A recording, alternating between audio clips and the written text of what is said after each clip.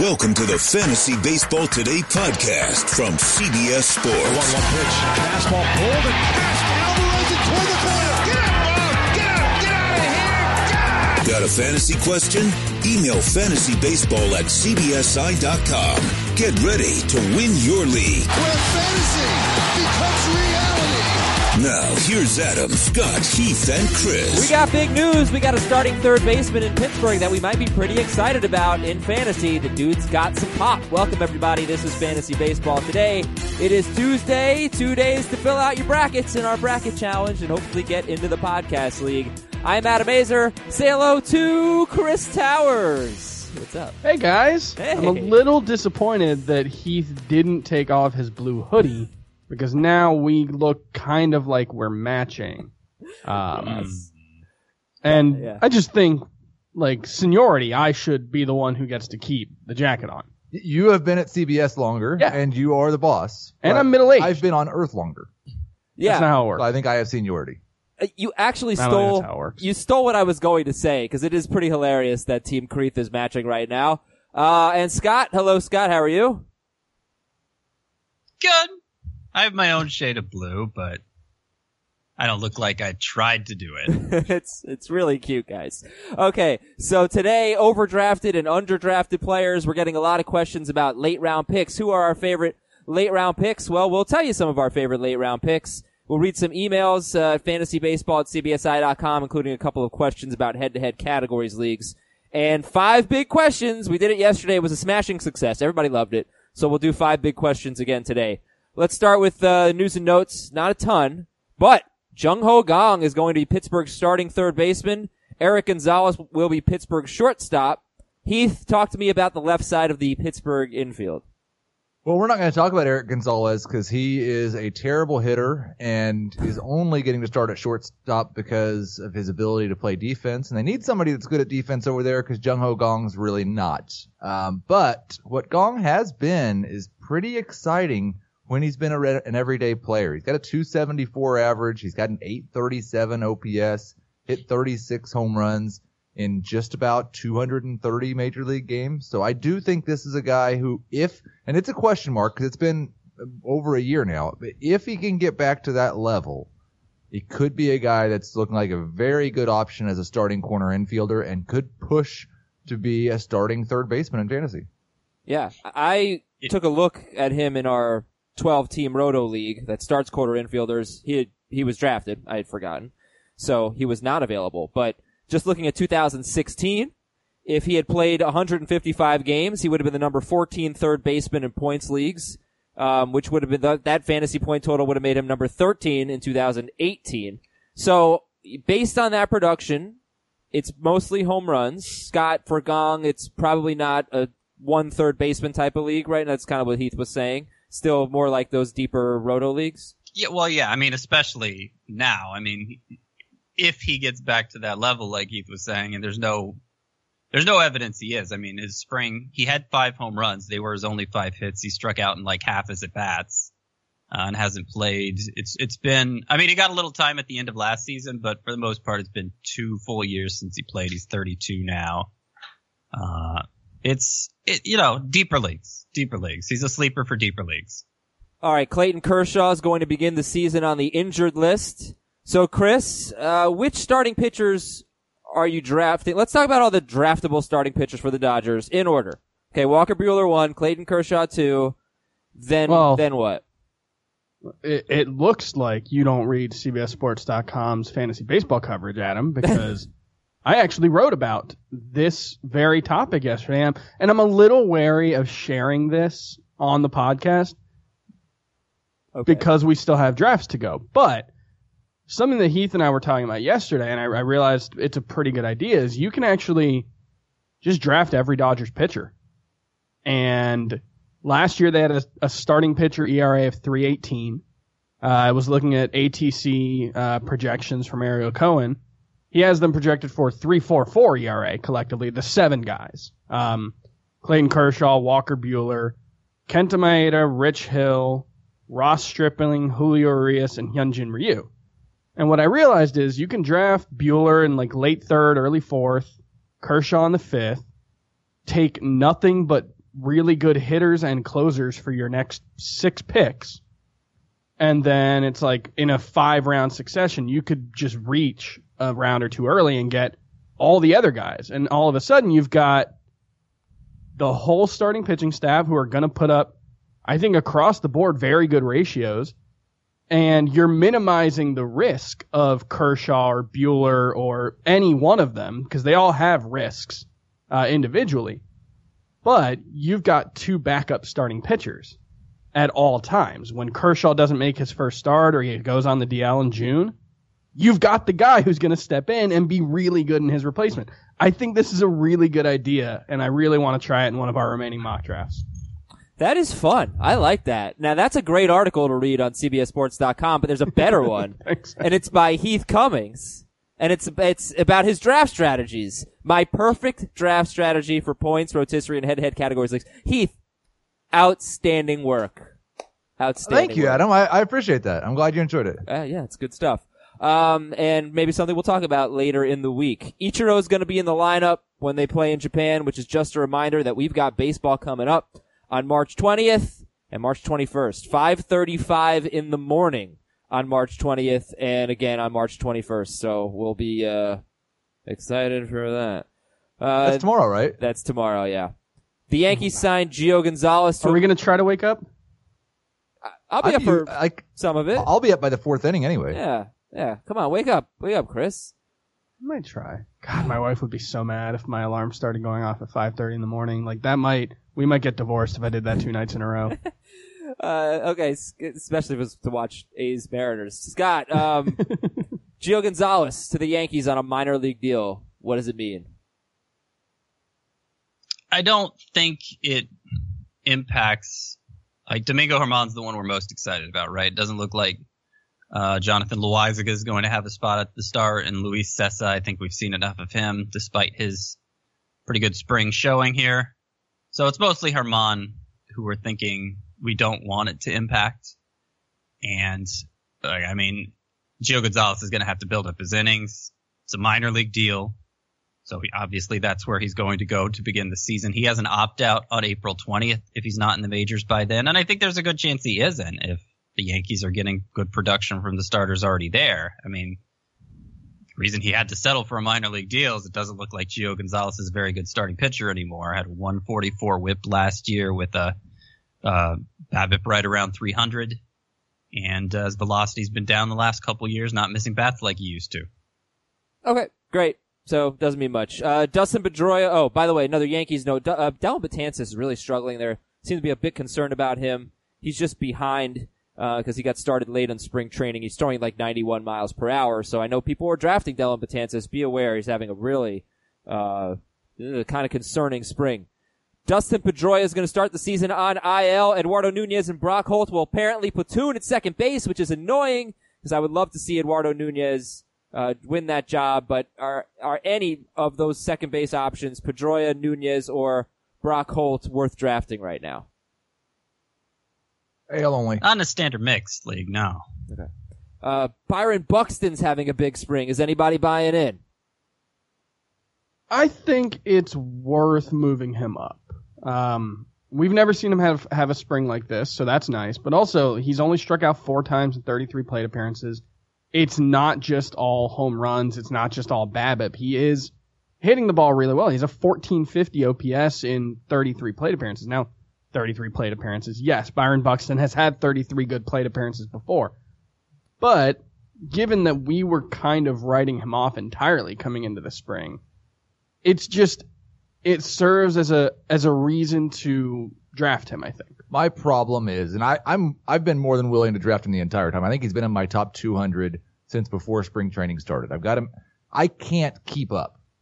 Like, the hype on Byron Buxton from everyone else is so, every time I get ready to move him up 20 spots, everybody else has already moved him up 30 spots. So I've got him right around pick 170 now. I could see taking him in the first 13 or 14 rounds. I can't imagine I'm ever going to get him. Well, his ADP over the last week on NFBC is 150th.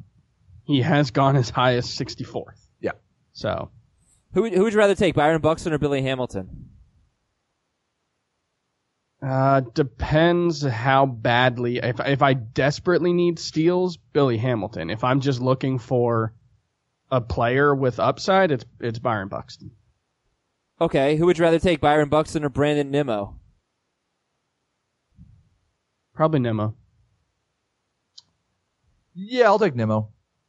Mm-hmm. I agree. I'd rather take Domingo Santana. Yeah, are we sure Domingo Santana is an everyday player? No. I'm not. I'm not sure he's good. Yeah. Because they have a bit of a logjam. Look, it looks like Jay Bruce is going to play a lot. He was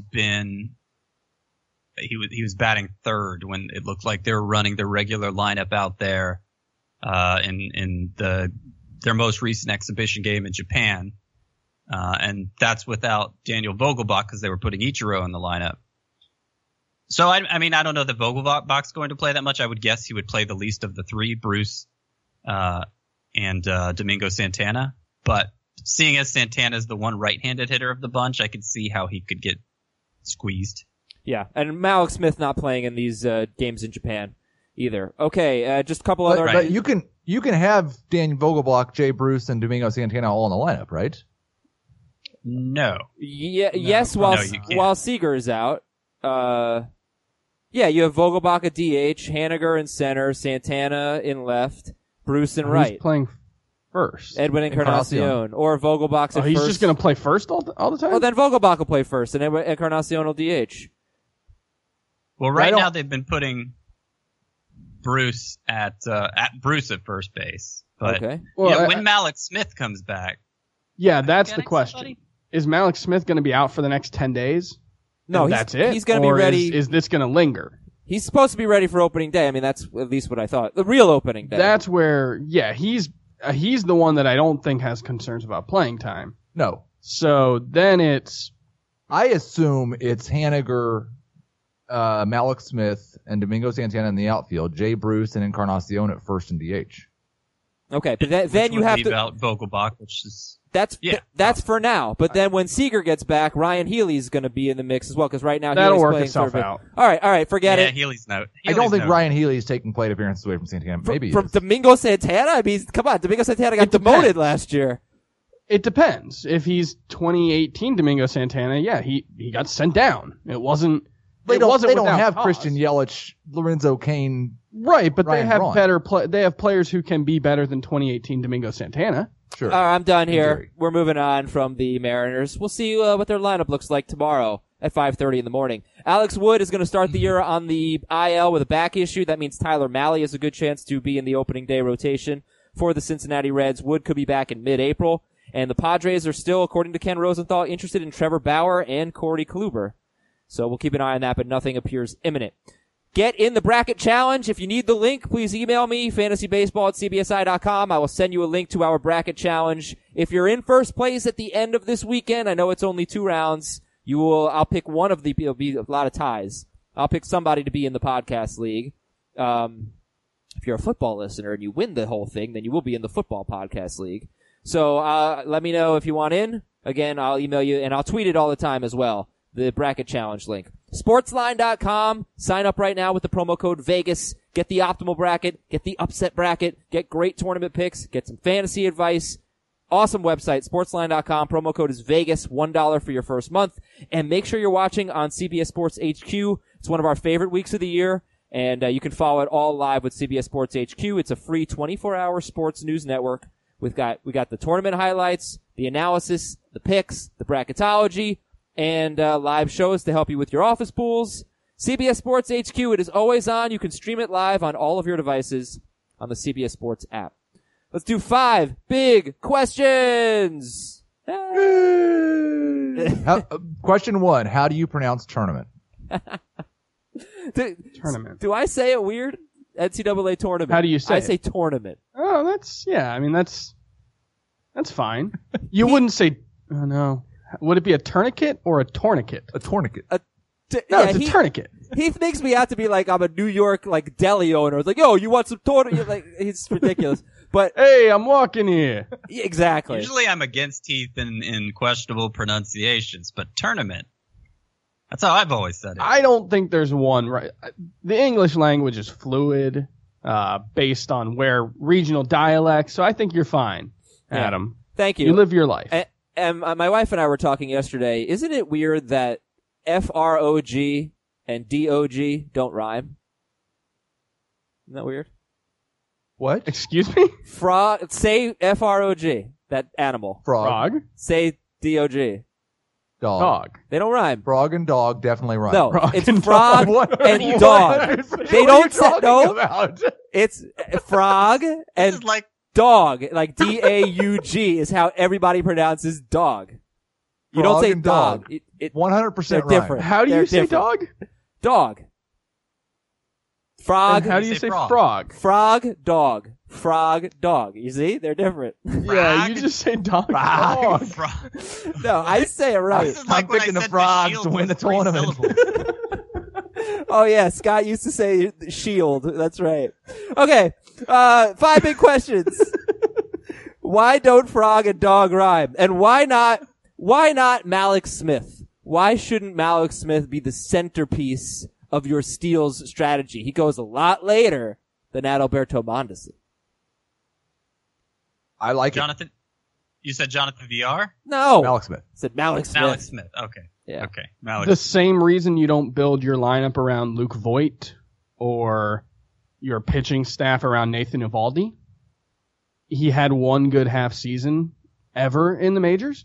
That's not to say I don't necessarily believe in it, but it's a single season. Didn't Mondesi have one good half season? Right. I'm not even talking like I've made my skepticism of Adalberto Mondesi pretty well known.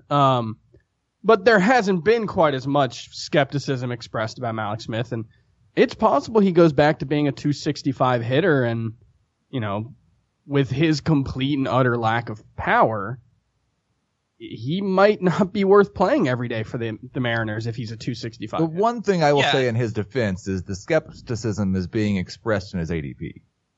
I think his ADP, just looking at Yahoo right now, is right around 150. Oh, that's Like, that's that's- lower than Fantasy Pros. It's That's like really low. 154. 112 on NFBC. 113 on Fantasy Pros for Malik Smith. Yeah. I mean, the thing about Adalberto Mondesi is its an ability to get a steel stud who, also provides power, which Malik Smith doesn't. He may provide batting average like he did last year, but he needed a pretty high BABIP to hit for that mark. I think it's just as likely that he hits 290 as Mondesi hits more than 22 home runs. I mean, I would just say this. Mondesi's upside is higher, like the 90th or the 80th percentile, whatever you want to look at, is higher. I think there's also a higher chance that Adalberto Mondesi ends up in the minors at some point. Okay, second big question. Which ace starting pitcher are you avoiding? And I don't mean like he's going to be a total bust, but you personally, you just don't want him. Scott, let's start with you. Ace pitcher that I'm avoiding, I always hesitate to take Noah Syndergaard, just because. Oh, gee, why? He's never really delivered an ace season. He had that 180 inning season that I guess, it was close enough with his ratios that we could call him an ace. But otherwise he hasn't done it. And the biggest predictor of an ace for me is, has he been an ace before?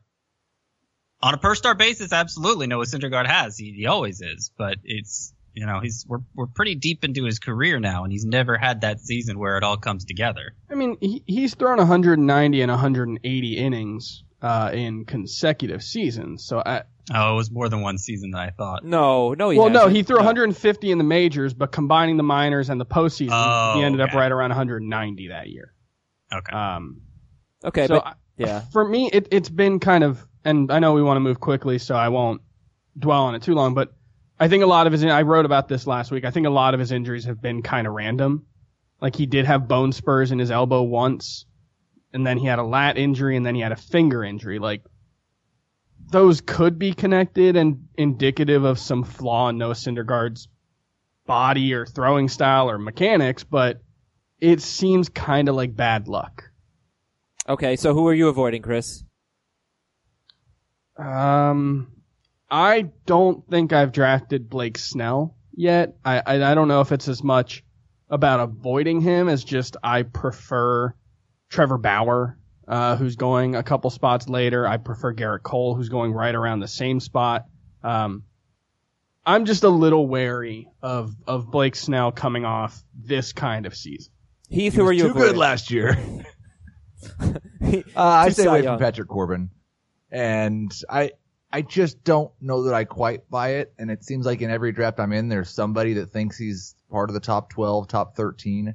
Walker Buehler would also fit in that category. In points leagues, I've got him quite a ways behind where the consensus seems to be on him. All Patrick right. Corbin's having an awful spring. Oh, interesting. Big question number 3. Who is Trevor Story? He is going 20th overall in Fantasy Pros ADP, which is basically exactly where Scott White has him in both points and roto. But Heath has him more like 30th overall. Heath, who is Trevor Story?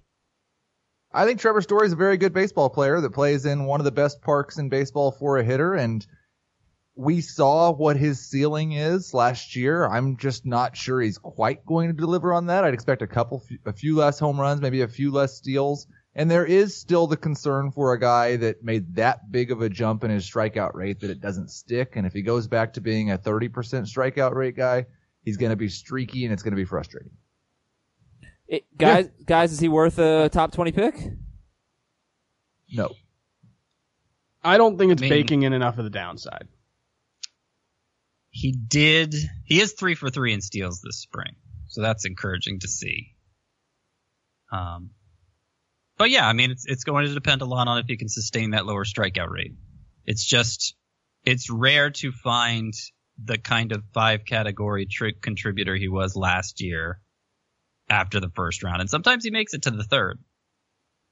Yeah. So Story stole 27 bases in 33 attempts last year in 157 games. That made him the number 4 shortstop in points, number 2 in roto. If he had only stolen 8 bases, which is what he did in 2016 and 17, basically, although in 2016 it was 8 steals in 97 games, he would have gone from the number 4 shortstop in points leagues to number 5. And that's still really good because the top shortstops were excellent last year. So he still would have had a great year even if he hadn't been a base I thought you were going to say something different, actually.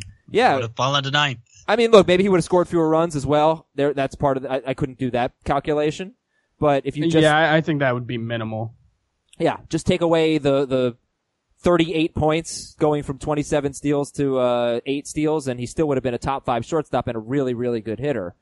So, I don't know. Maybe you draft Trevor Story and don't bank on him being your steals source. Like, if he gives you it, great.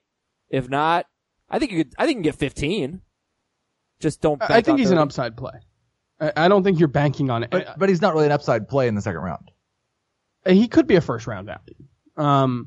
But I just don't think you're looking at him the way you're looking at some other guys in that range and saying, I know exactly what I'm getting from Trevor Story. What you're doing there is you're thinking he can help me win my league or lose it. It's a high variance play. I think the same thing with Adalberto Mondesi a round or 2 later.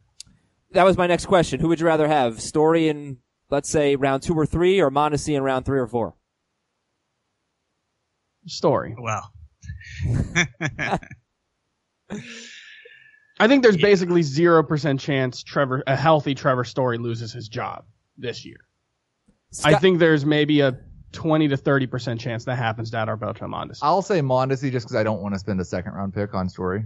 Okay. Hey, Scott, would you rather have Mike Trout in the first round or a discounted Mondesi? This is a real question. Trout in the first round or Mondesi in the 6th round? Oh, come on. It's Trout. Come on. I'd rather have Trout. Okay. Yeah, I'd rather have Trout. All right, he said something terrible about Mondesi. You all heard it. Next big question. Joey Votto, 52nd overall, or Jose Abreu, 74th overall? I find myself a lot of times in this point in the draft at the end of the 4th round, and Votto, Abreu, Carpenter are all there, and I'm very happy to just take which one of the 3 falls the furthest. I think they're all good values right now, but I'll take Abreu because he's going 20 picks later. Okay. I'll go Votto.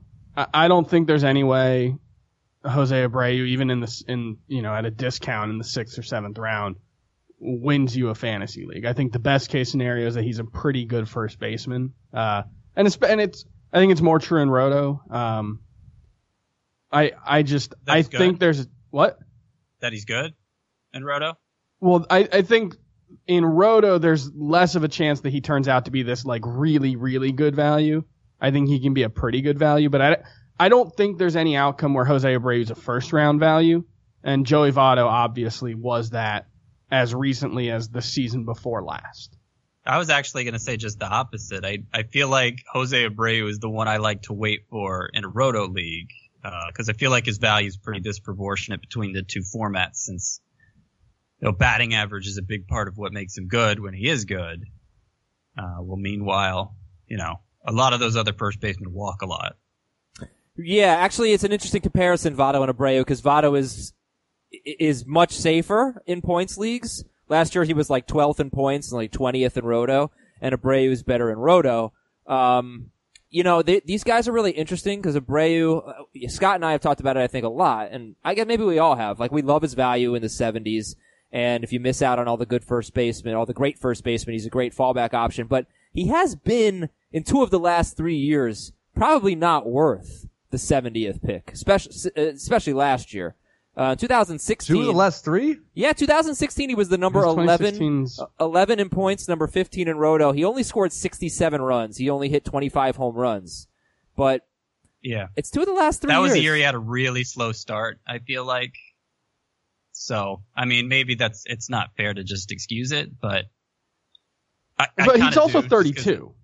Yeah. Yeah, Votto's 35. Yeah, but if it's possible last year was the big start of a decline for Abreu. I don't see it looking at the batted ball profile. It looks. Yeah, Wait, are we talking about Votto or Abreu now? Well, but I'm talking about Abreu. Well, his hard hit rate fell from 40.5 to 37.9, and that was in a league context where hard hit rate was up like 4 points, I think. So we do have to keep that in mind. His infield fly ball rate, pop up rate went way up, higher. It doubled. Yeah, that's like he replaced some home runs with pop-ups. That's the main thing I see. Mm-hmm. Okay. Also, he had testicular torsion. Just wanted to make sure I mentioned that. Last big question. Scott, I'm going to give this one to you. I'm going to give you 30 seconds to answer it. Which prospects are worth drafting? Got a blanking here. So obviously Vladimir Guerrero, Eloy Jimenez, those are the highest two. Nick Senzel, Pete Alonso. They might make the opening day roster, but if they don't, they'll be up soon afterward. Sounds like Chris Paddock's going to make the rotation for the Padres from the get-go, and Jesus Luzardo of the Athletics might as well. So I think they're all worth drafting. If you go in a little deeper format, Fernando Tatis, I think, is somebody you're stashing with the hope of a mid-season call-up. And Austin Hayes in a 5 outfielder league, I think, joins that group. Anybody I'm missing, guys? I mean, Forrest Whitley could contribute at some point, Kyle but it's Wright? hard to know when.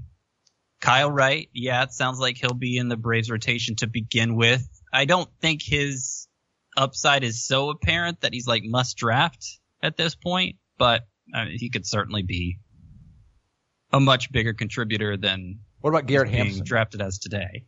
I don't Garrett think is Hampson. he a prospect? Like Victor Robles Hampson? is still technically a prospect. Oh yeah. He already has a job. Basically. Francisco Mejia is still technically a prospect. I could see Keston Hiura. I don't know how to pronounce his name. Hira. Second baseman for the Brewers, who had a really nice season last year and has been one of their best hitters in the spring. I could see him getting a chance if the Mike Moustakas at second base experiment goes wrong. Like, I could see if either Moustakas or Shaw gets off to a bad start and the defense is really bad, I could see them kind of moving away from that because they do have a very good second base prospect, who looks pretty close to Major League ready. All right, we got to read some questions about categories leagues, do some late round picks, overdrafted and underdrafted, and I just started a Twitter poll. Say them out loud and tell me, do frog and dog rhyme? You see the way I said it, they don't. Like, they don't rhyme. Yeah, the way you is gonna- say it, because you say frog. This is going to go the way your Hotel California versus International Players Anthem poll went, where you got like 20% of the vote and you were so sure you were right. Yeah, I am right. That is It's the like stupidest. the Avengers quote. What's the stupid Avengers quote that you're going to say about this stupid? It's like, I know what it's like to feel you're right so desperately and still lose. That's you, Adam, on all of your opinions. What is the International Players Anthem? Is that what it's called? Can we just move on? Because I've seen something in the notes that made me so angry that I want to yell at you about it. So I want to get to that. 16 votes, all are yes so far. Frog and dog do rhyme. This is just not true. All right, we got to take a quick break. When we come back, let's find out what Heath is mad about regarding my notes. We'll be right back on Fantasy Baseball Today. If you've ever been in the market for a new home, you know home shopping can be a lot. There's so much you don't know and so much you need to know. What are the neighborhoods like? What are the schools like? Who is the agent who knows the listing or neighborhood best? And why can't all this information just be in one place? Well, now it is on Homes.com. As somebody who's been through this, I can tell you these features are so incredibly valuable. They've got comprehensive neighborhood guides and detailed reports about local schools, and their agent directory helps you see the agent's current listings and sales history. The area you live in is just as important as the house itself. You can get to know a neighborhood without ever setting foot in it. Say you're a really active person. You could find out about the nearest parks. Do they have a baseball field? Maybe you want to join a softball league like Chris and I play in. Also, Homes.com collaboration tools makes it easier than ever to share all this information with your family. It's a whole cul-de-sac of home shopping information all at your fingertips. Homes.com. We've done your homework. Okay, Heath, what did I do? Well, I thought we'd get to it at some point. You want to do overdraft and underdrafted players at some point, right? Yeah, I think in about 10 minutes we need to do that. Okay, so we'll get to I'll that. yell then.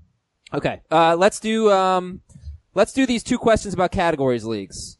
And sorry, I forgot the name on this email. Guys, you've discussed and completed a mock draft for head-to-head categories. It sounds like you were doing a weekly lineups league. What if the league were set up as daily lineups? Would you still continue with the same pitching strategy, top aces, and relief-heavy pitching? Oh, I think it's even more valuable in daily lineups because not only can you cycle through those guys in your lineup, but you can start adding middle relievers. And then if you get to the end of the week, say Friday, and you're really low on wins or strikeouts, but you have a really big lead in ERA, then you can just start adding guys who are going to start on Saturday and Sunday and just try to make up those raw stats. I think there's a lot more you can do in daily lineups. The one thing to watch with daily lineup leagues is what are your restrictions? Do you have to have a certain number of inning pitch? Do you have a max number of starts for your starting pitchers? Or a minimum. Or a minimum. Either one. And those, I like the leagues that don't have any rules as far as that goes, but if your league has a rule on that, that's the one place it could definitely change. And I hate daily lineup leagues. Oh, no, I like daily lineup leagues. I've definitely come around. It's way too much work. Chris doesn't even like setting his lineup once a week, much less every day. I mean, I don't long. want to turn fantasy baseball into a chore. Come on. I It's supposed to be fun. I like having one of those. It's maybe two. It's a 190-day season, I think. Yeah. That's a long time. That's a really big investment.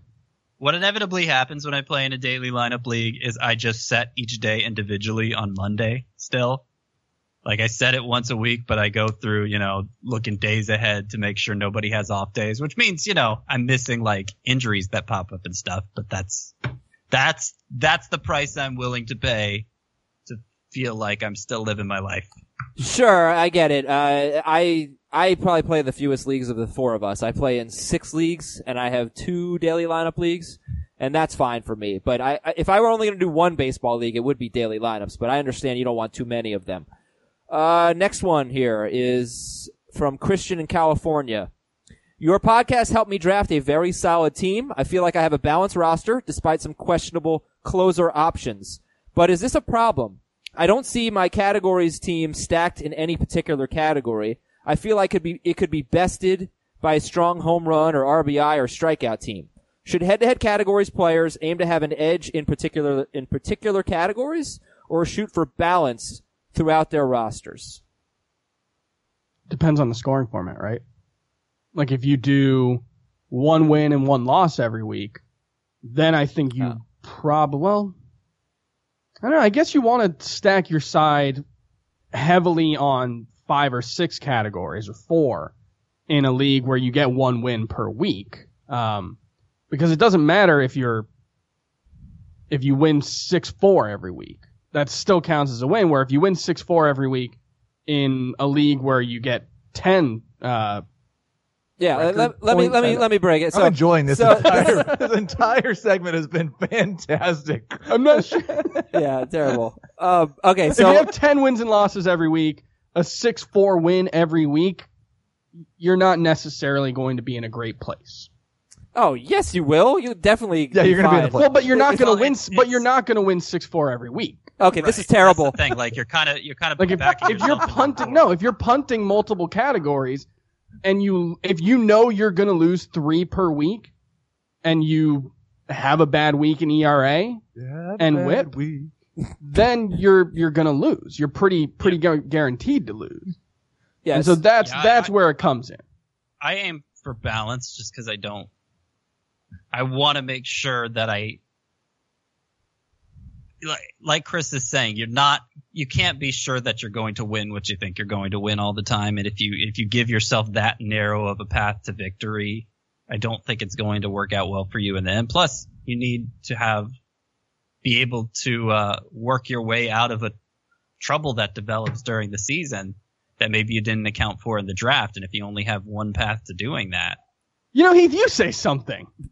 You find it so funny that everybody else is having trouble explaining the intricacies of various formats. You say something. You put yourself on the line.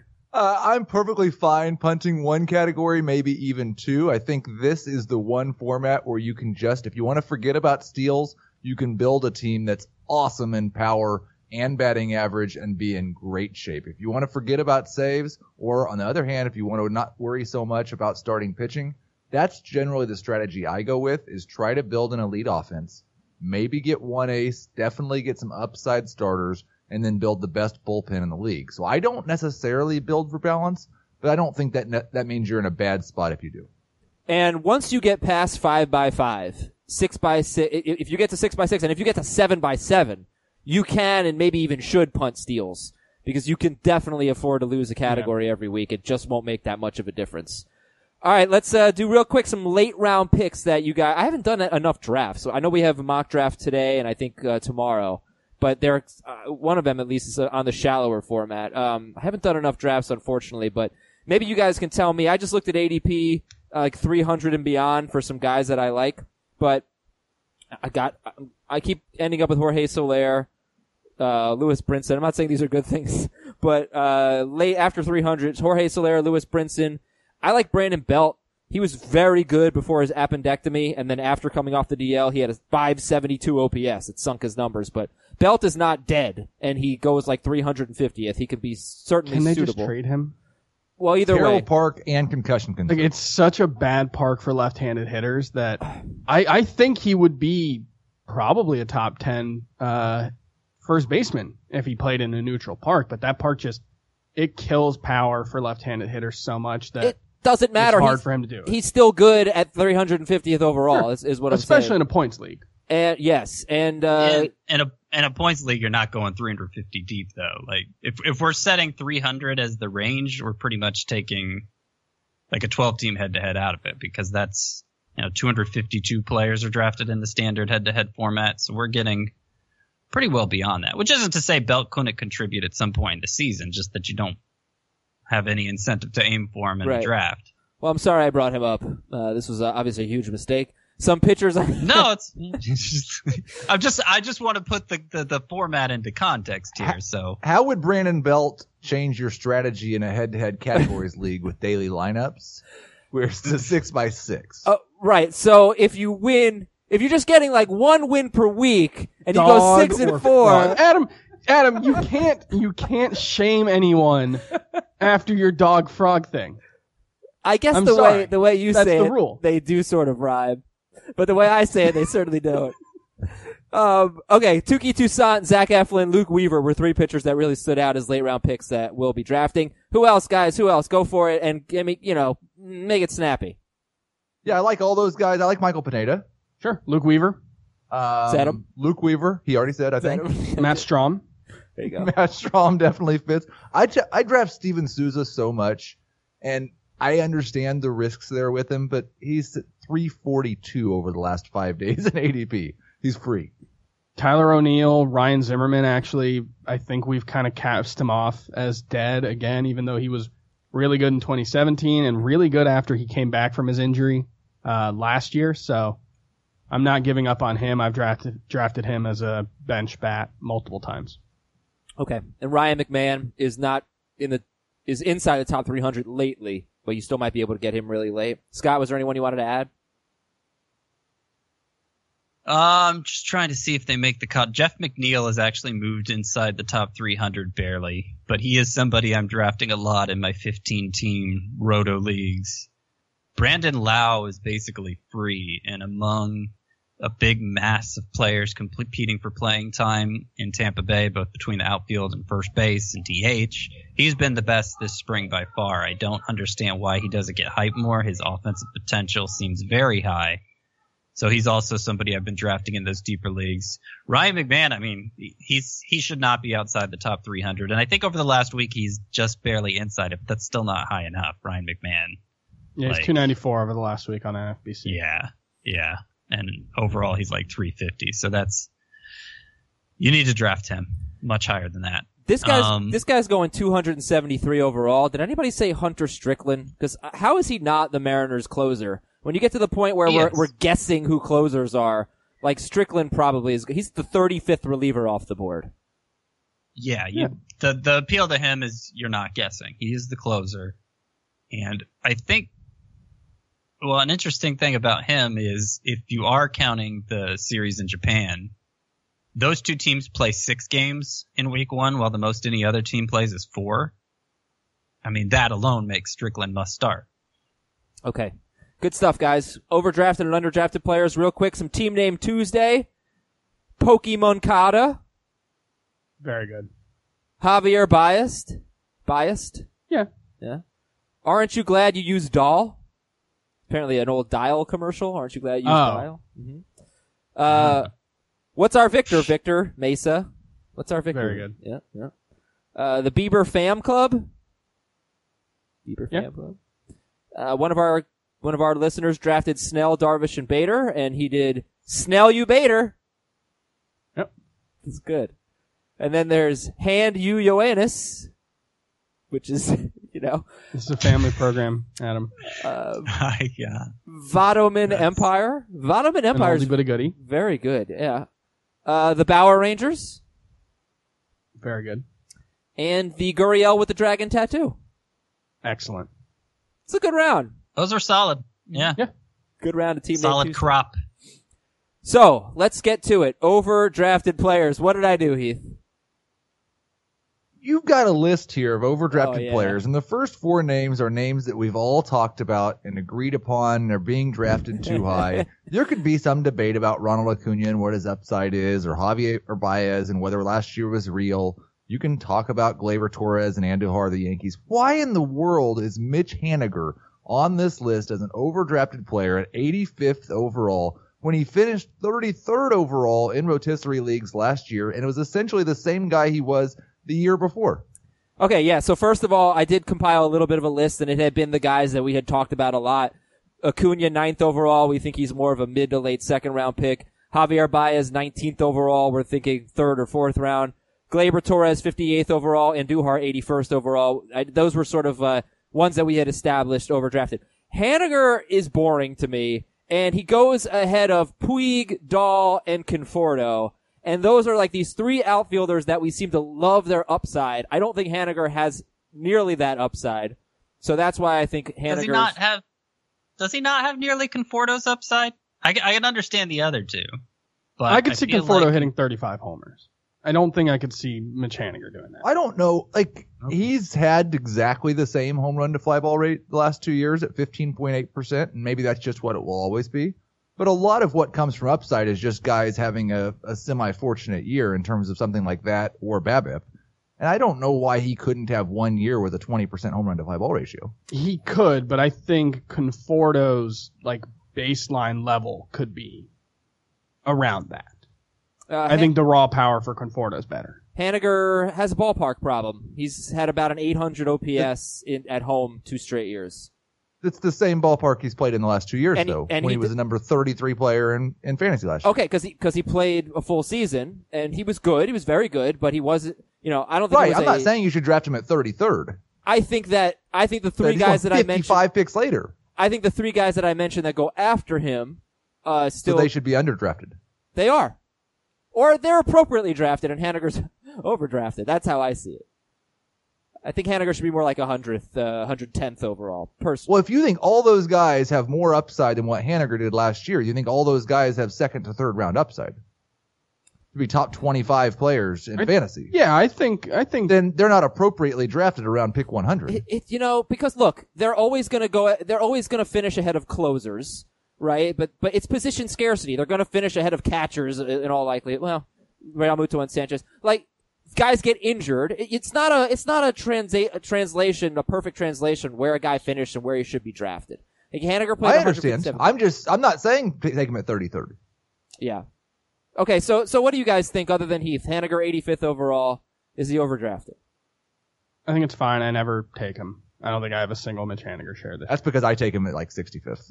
Yeah, but I'm just not super excited about him. Exactly. It's not that he's bad. Yeah.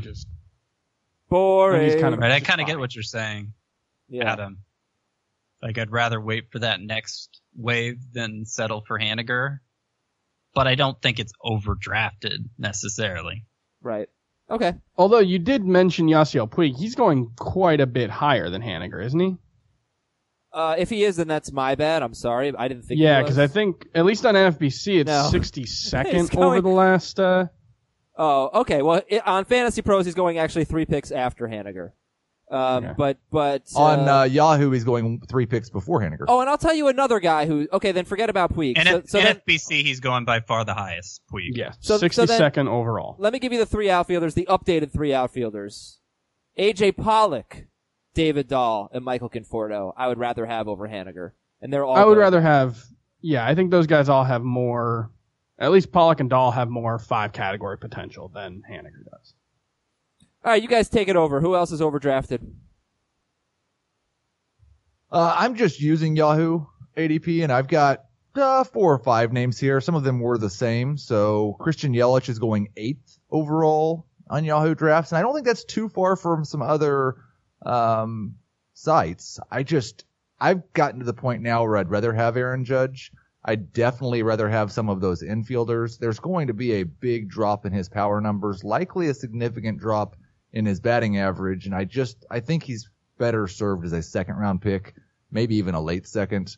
Edwin Diaz is going 52nd overall on Yahoo. It's not just because closers go really early. He's going a round and a half, 2 rounds ahead of the next group of closers. I expect him to be very good. I don't expect him to be the number 1 closer, and I'm not paying a premium for him over the other closers. I had Gleyber Torres and Miguel Andujar on that list. Mike Foltynewicz still has an ADP of 120 overall. We've looked at some of the last 3 days stuff.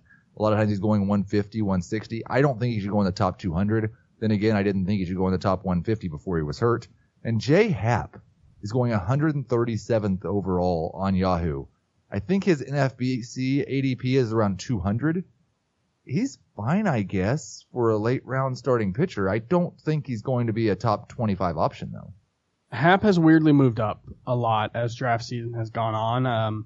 I don't think we learned anything new about him over the last month, but he's up to 141st over the last week on NFBC, and that's what I'm looking at. Like, I'm looking at the last week for NFBC to try to get some of the latest trends. So I've got 3 overdrafted and 3 underdrafted. Christian Yelich at 6th overall, just like Heath said. I don't think he's worth the first half of the first round pick. There's, like Heath said, just tons of regression coming, even though he will be good. Xander Bogaerts is 45th, which that seems way too rich, in a world where you could get, Gene Segura probably 3 or 4 rounds later. I don't see the point in that. And then Jameson Taillon is 53rd. And I was the biggest Jameson Taillon fan this time a year ago, but a borderline top 50 pick for that guy. I think he's good, but that's Steven. He's going ahead of Steven Strasburg over the last week on NFBC. That's wild. That's another case where NFBC is the outlier among the ADP sources. On other sites, he goes more like 70th. Tyone. And then 3 being underdrafted. I get the concerns with Bryce Harper not playing much in the spring, signing late, now has this ankle foot thing, although he's playing through it. He's been really bad in the spring, but he's 18th overall.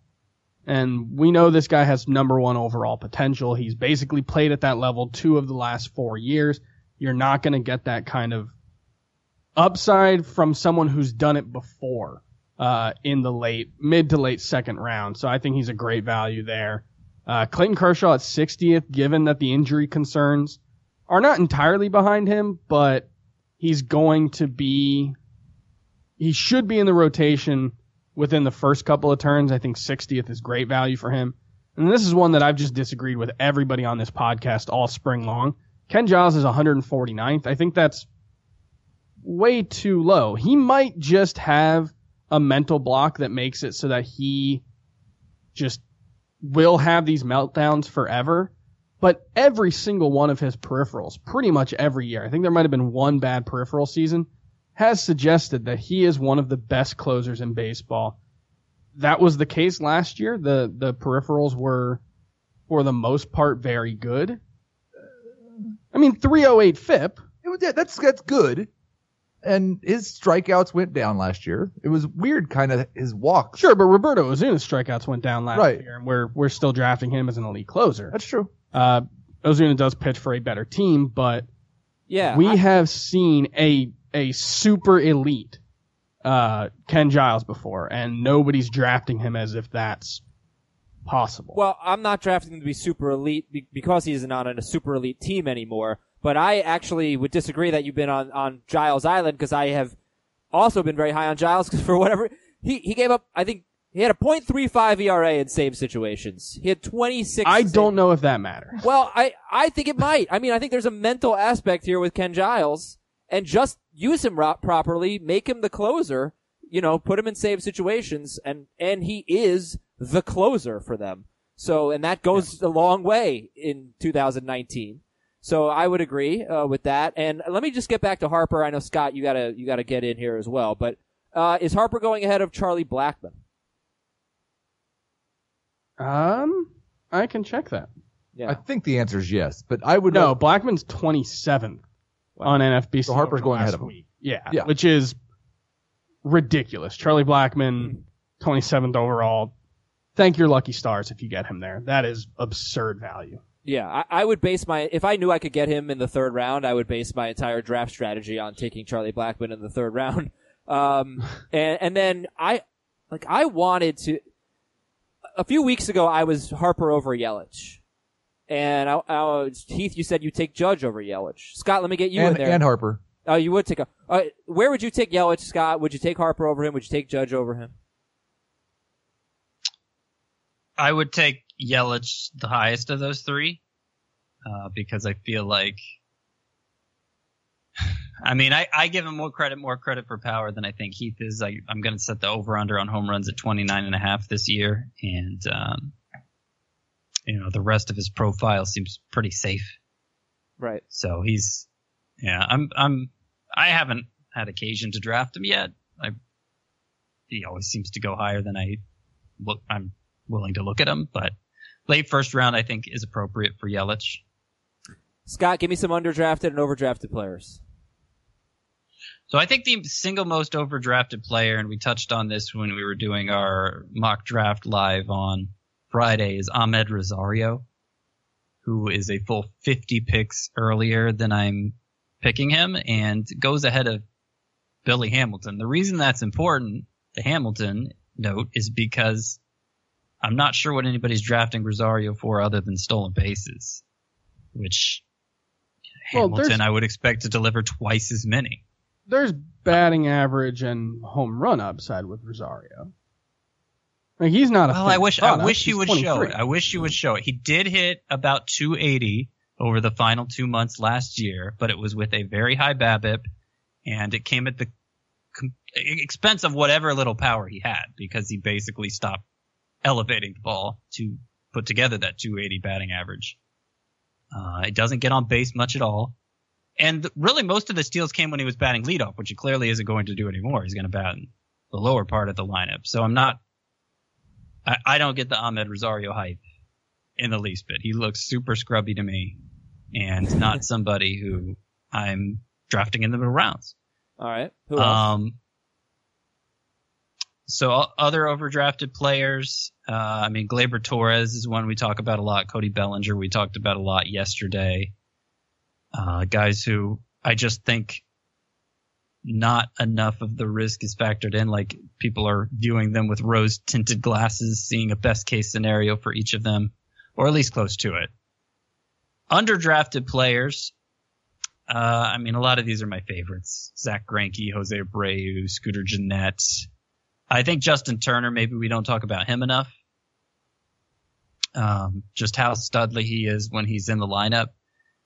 And especially last year when he overcame the broken hamate bone in his hand, because when he first came off the DL, he wasn't hitting for power at all. And then the last 2 months, his numbers exploded. And he was I feel like he is as good as any third baseman on a per game basis, any of them. Even Nolan Arenado. When Turner's in the lineup, he is that productive in fantasy, and he tends to go in round 8 or 9 on average. Mm-hmm. So somebody I like drafting a lot at third base. Robinson Cano. I'm not really sure why he gets downgraded so much. I guess just because he's old, but he has been very consistent in terms of playing over the last few years. The last time he didn't play 150 games in a season that wasn't because of the suspension last year was 10 years ago or something stupid. And I think that's partially the result of the suspension is why he's being underrated. Yes. But what we've seen, he's 36, so that's part of it, but he wasn't going 110th overall? Around there, yeah. Last year. Right. He's 1 year older, but he still hit last year. He was still very good. I don't worry about whatever he was taking was causing him to produce at a level that he can't sustain. But he's 36 years old and was able to play in 150 games every single year, probably because of whatever he was taking. Sure, but players tend to keep those gains. I think they keep the performance gains. I don't know that you're going to keep the health benefits. I don't know what he was taking, for how long he was taking anything first. Sure, from what I understand, you tend, once you stop taking them, you do still tend to keep those gains. Maybe he won't be able to stay healthy, but at 110th overall, given the potential that he has and how well he's produced over the last few years. He's kind of an accumulator now. He doesn't have that much potential. Exactly. He is an accumulator. It's 20 to 25 homers, 70 to 80 runs. You're going to hit 280, maybe 290. No. His run and RBI totals with the Mariners were very high. 80 plus every year. He's hit 298, 280, and 303 over the last 3 seasons, too. So 290. Yeah. Okay, so definite batting average help. I think definite run help. I'm just looking at the RBI ATC projection. It's 285, 21 homers, 78 runs, 85 RBI. That seems pretty reasonable. Okay, so this is Robinson Cano we're talking about. But he is a dinosaur, so. Let me read, and he's usually better in points leagues. He does not strike out a lot. Let me read an email here. It's an interesting email, kind of piggybacking on this conversation. It is from JD from a large town in Colorado with all the microbreweries Heath could dream of. Hey, wow. Yeah. Boulder? Sure. I know you guys are not exactly fond of second base this year, but I feel like there's tons of value in the mid rounds. Daniel Murphy, he's kind of inching toward the early rounds. Scooter Gennett, Robinson Cano, Travis Shaw, Mike Moustakas. I've been really targeting Gennett in my mocks, but I'm wondering, why take Gennett when I can get Cano 2 or 3 rounds later? That's exactly what I was going to say, and I would expect them to produce about the same. Maybe Gennett's a little safer, but Cano might have more upside. I won't be the guy arguing for taking Scooter Gennett, although I don't think I gave any underdrafted players. Oh, well, we have a few minutes left. I thought we were all doing overdrafted it, and then we were all doing underdrafted, and I did all my overdrafted, and then never came back to me. Fire away with a few names. Speaking of second baseman, yeah, Travis Shaw, 113th overall. Adalberto Mondesi, Scott, you need to get in some Yahoo leagues. Mondesi going 68th overall. Why are you fixated on the Yahoo ADP? I don't like. I understand NFBC because you can make it more recent. Because Fantasy Pros. We're catering to a large audience. We have a lot of. You mentioned CBS ADP once, like. No, there's a reason for this. The reason is we discussed CBS ADP too, don't we? Heath is prepping for an article that he's writing. So but I also do think there's value in finding places that you can get either value or know where to avoid guys in different leagues, because the default rankings, the default projections are going to be different no matter where you play, and obviously you should play on CBS Sports Commissioner product. It's the only place. But sometimes he's been citing Yahoo ADP in cases where it's normal too. So whatever, it's not that big of a deal. Wow, it's really bothering you. Heath, you should play in some Yahoo league. Heath, do you have a job offer that we need to know about? Go ahead. Well, it's not like a street gang that we have to fight them. All right, we got 2 minutes left. 20th overall. We got 2 minutes left. Who you got? Who's 120th? Michael Brantley. Okay. Wilson Ramos is the last catcher going at 155, the last good catcher. And then Shane Bieber at 157. Okay. It's basically all of Heath's sleepers. About 40 picks later. Thank you very much, everybody, for listening. Tomorrow, I want to talk about Madison Bumgarner. Why don't you tell me real quick where Bumgarner's going? And then we're going to talk about it tomorrow. Where's Bumgarner going? 105, I think. Yeah, sure, on Yahoo, of course. Why not? Thank you for listening to the Yahoo 88. CBS Fantasy Baseball Today. 88th. Okay. All right, so we'll talk about Bumgarner tomorrow. Talk about some other stuff tomorrow. Talk about our head-to-head points mock draft that we're doing today. That's coming up on tomorrow's show. For Scott, for Creed. For Scott, for Creed. I'm Adam. See you later, everybody. We'll talk to you on Wednesday.